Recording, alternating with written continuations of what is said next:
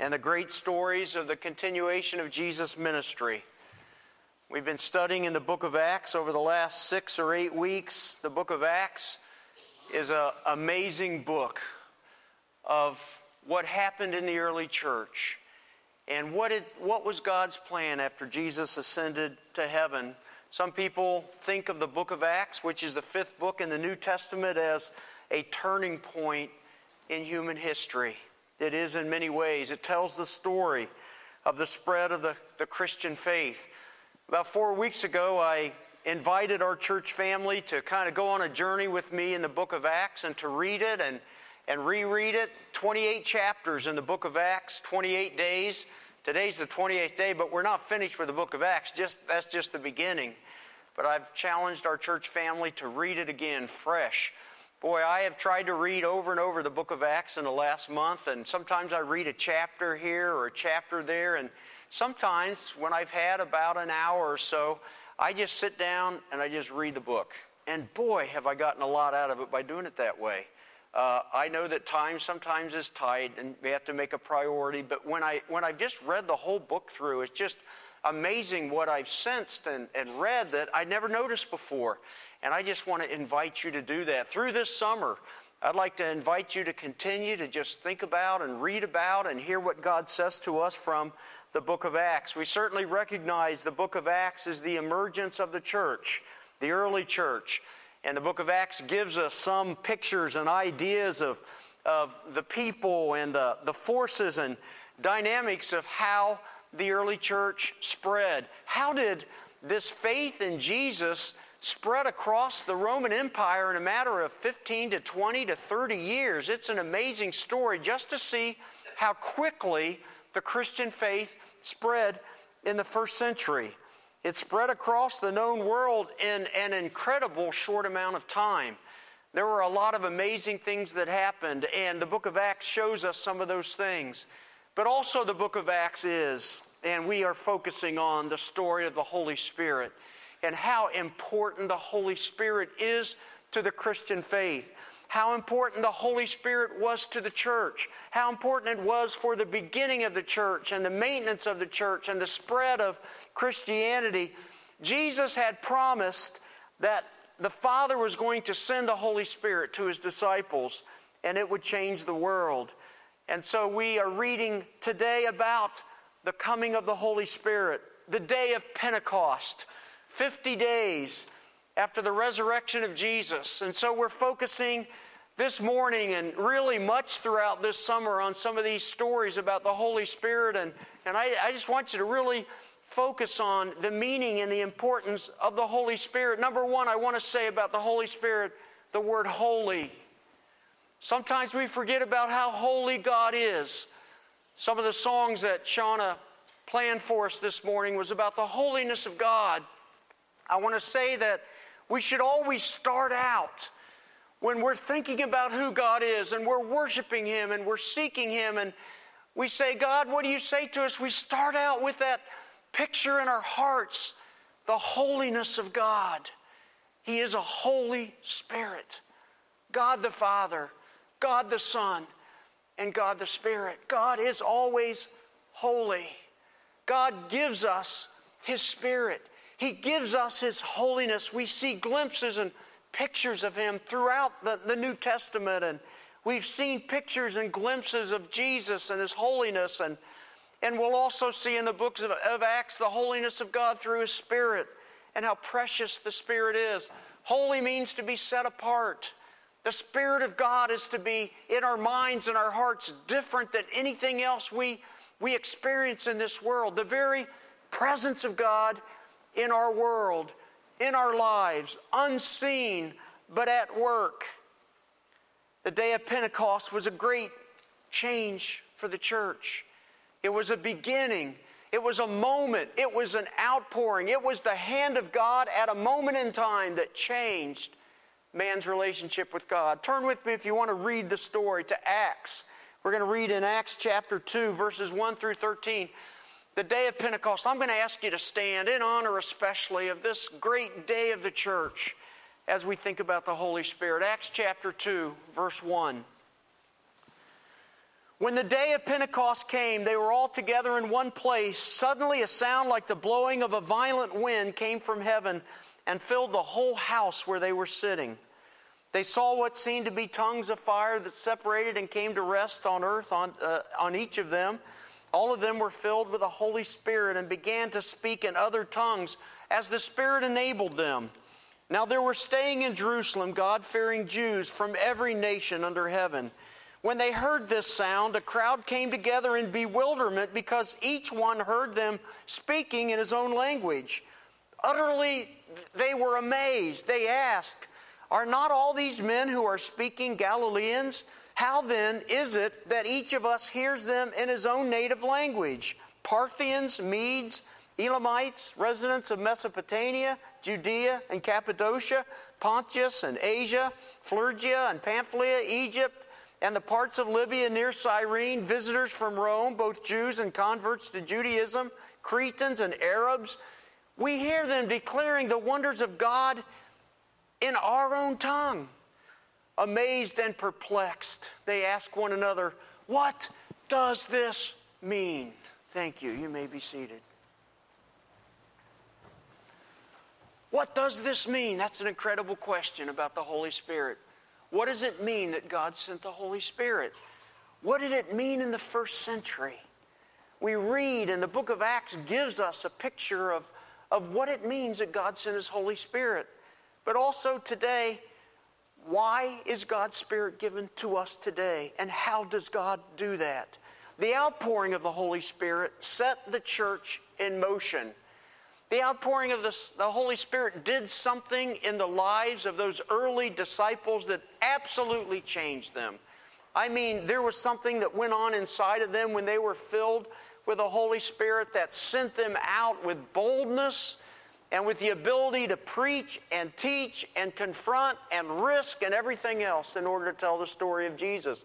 When you think about how quickly the church spread, these disciples were so filled with something when the Holy Spirit was poured out that their whole lives just absolutely turned over into wanting to tell people about Jesus. They were excited about it. They were not afraid anymore. They went out and did whatever God gave them an opportunity to tell the story about Jesus. And thousands and thousands and thousands of people, one at a time, came to faith in Christ. The early church spread. It was amazing. 3,000 in one day, then 2,000 more another day. And then it just continued to go from there as these disciples were so fired up about what they believed about Jesus that they went out to preach and teach. They were filled with faith. They had known the stories of Jesus, but when the Holy Spirit came, it set them loose to be able to explain it and tell it. They were filled already with the love of Jesus, but they were so filled with excitement to go out and preach and to teach because of the power of the Holy Spirit. Jesus had told them to wait until the Holy Spirit came. Wait until the Father in heaven would send that gift of the Holy Spirit, and that's where we find Him as chapter 2 opens. It says that they're gathered together. When the day of Pentecost came, they were all together in one place. They did what Jesus told them to do, come together. And they were praying, and they were waiting. They were anticipating. They were looking for the things of God. I mean, this was a concentrated group of people very committed to Jesus, which may tell us a little bit about why there was such excitement when the Holy Spirit came and such power when the Holy Spirit came. They were already searching for God. They were already hungry for God. They were already saying, I want to be and do and hear from God. They were waiting, just like Jesus had told them to do. They were waiting. They were all together. There was a sense of purpose. There was a sense of unity. There was a sense of expectation and anticipation, and they were praying. They were praying constantly, the Scriptures say. They were praying until the moment that God did what God was going to do. God promised them something very, very special, very, very important, and they were waiting and looking until the moment came. We know that throughout the Bible, the Old Testament, the Holy Spirit has come at different times and given boldness to certain leaders and helped people and came and did work here on the earth. But this is something different. This is a permanent presence of the Holy Spirit in the lives of those who give their hearts to them. the Holy Spirit now is given for every believer.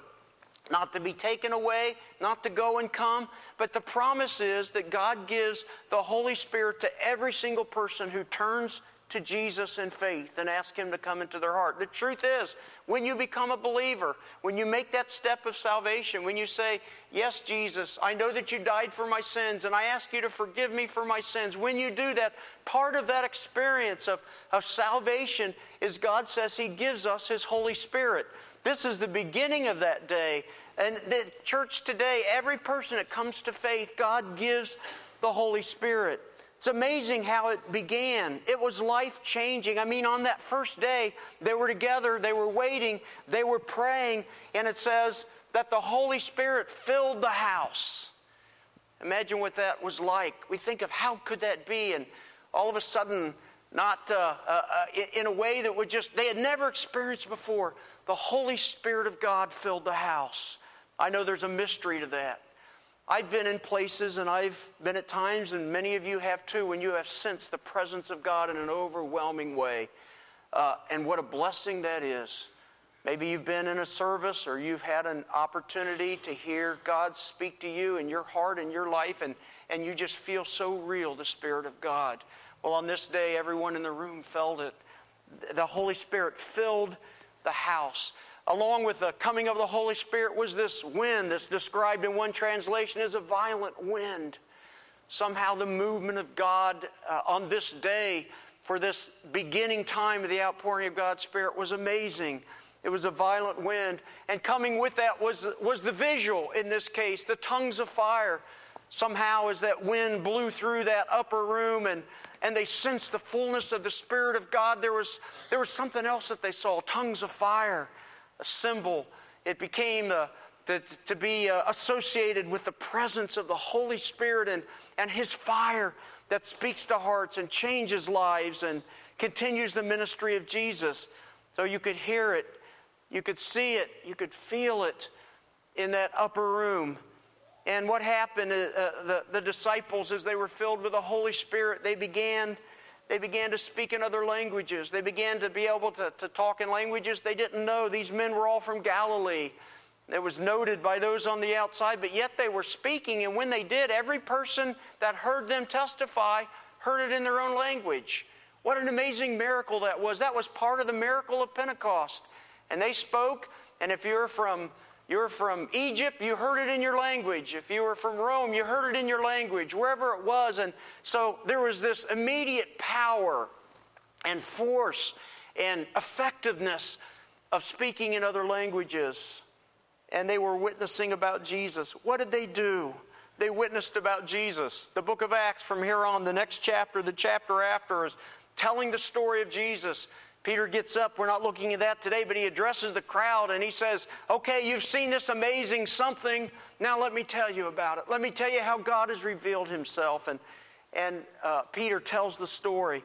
And all the apostles, they begin to witness, and they go out and they meet people and they tell them about Jesus and the power of forgiveness, the power of God, and people by the thousands were saved. They were so excited to hear the story of Jesus.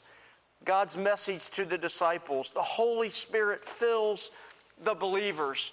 I want to say this morning that it's so important for us to understand that God wants to fill us with His Spirit.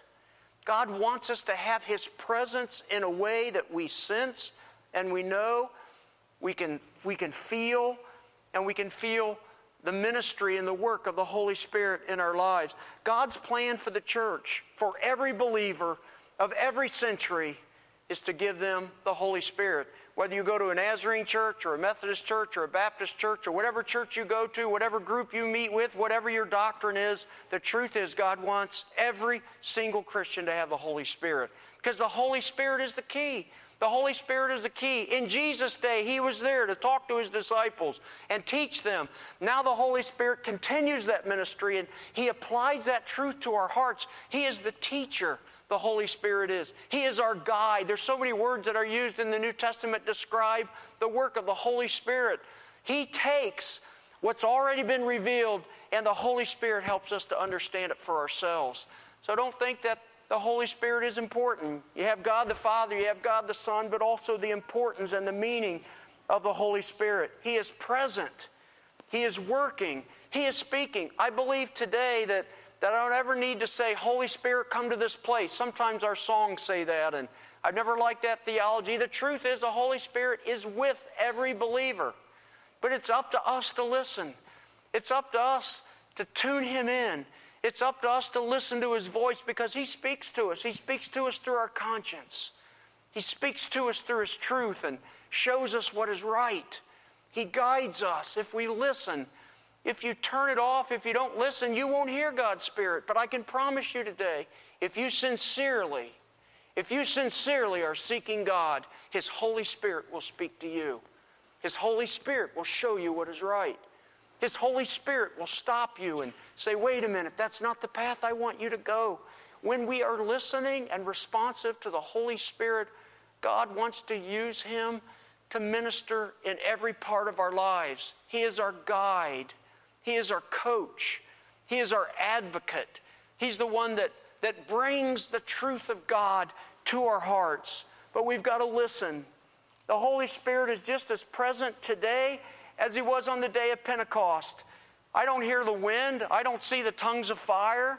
There's times when I'm wondering, God, what are you saying to me? And I think, why is that? Is it because we're so busy? We're so overwhelmed with other things, and we have so many other things that are important to us that we're not concentrated in the upper room like they were on the day of Pentecost. We come together. We're here today, and I'm so glad you are. I'm so glad you're here. We came together today, I hope, most of us to worship God and really say, God, what do you want to say to me? And that's great. That's great. We do that one day a week and maybe other times, whatever, and God can speak to us, and He does. But imagine what it was for that concentrated upper room. We know they were there for 10 days. Well, we think 10 days because 10 days from the ascension to the day of Pentecost, they were together, they were praying, and they were waiting, they were watching. And boy, when the Holy Spirit came, it just set them loose. Well, that same Holy Spirit wants to speak to the church today. That same Holy Spirit wants to guide you and be with you. He is available. He is present in every believer. Look at Luke chapter 11, verse 13. How much more will your Father in heaven give the Holy Spirit to those who ask Him? First part of that is, would a father give good gifts? Yes. And what about your Father in heaven? How He wants to give the Holy Spirit to those who ask Him. It's not as if God has a clipboard and He says, okay, you got to do X, Y, and Z, and then I might send my Holy Spirit. God is wanting you to have His Spirit with Him. He's wanting you to hear His Spirit. He wants you to know Him. He wants that Spirit to teach you and guide you. But also we know that the work of the Holy Spirit can be effective in our lives, or we can drown Him out. Ephesians chapter 4, verse 30 says, and do not grieve the Holy Spirit of God with whom you were sealed for the day of redemption. See, there's both the promise that the Holy Spirit is there, but also the possibility that you can grieve God's Spirit with the way you live. You can grieve God's Spirit by not responding to that voice that speaks to your heart. You can grieve God's Spirit by when you know to do right and you don't do it. You grieve God's Spirit.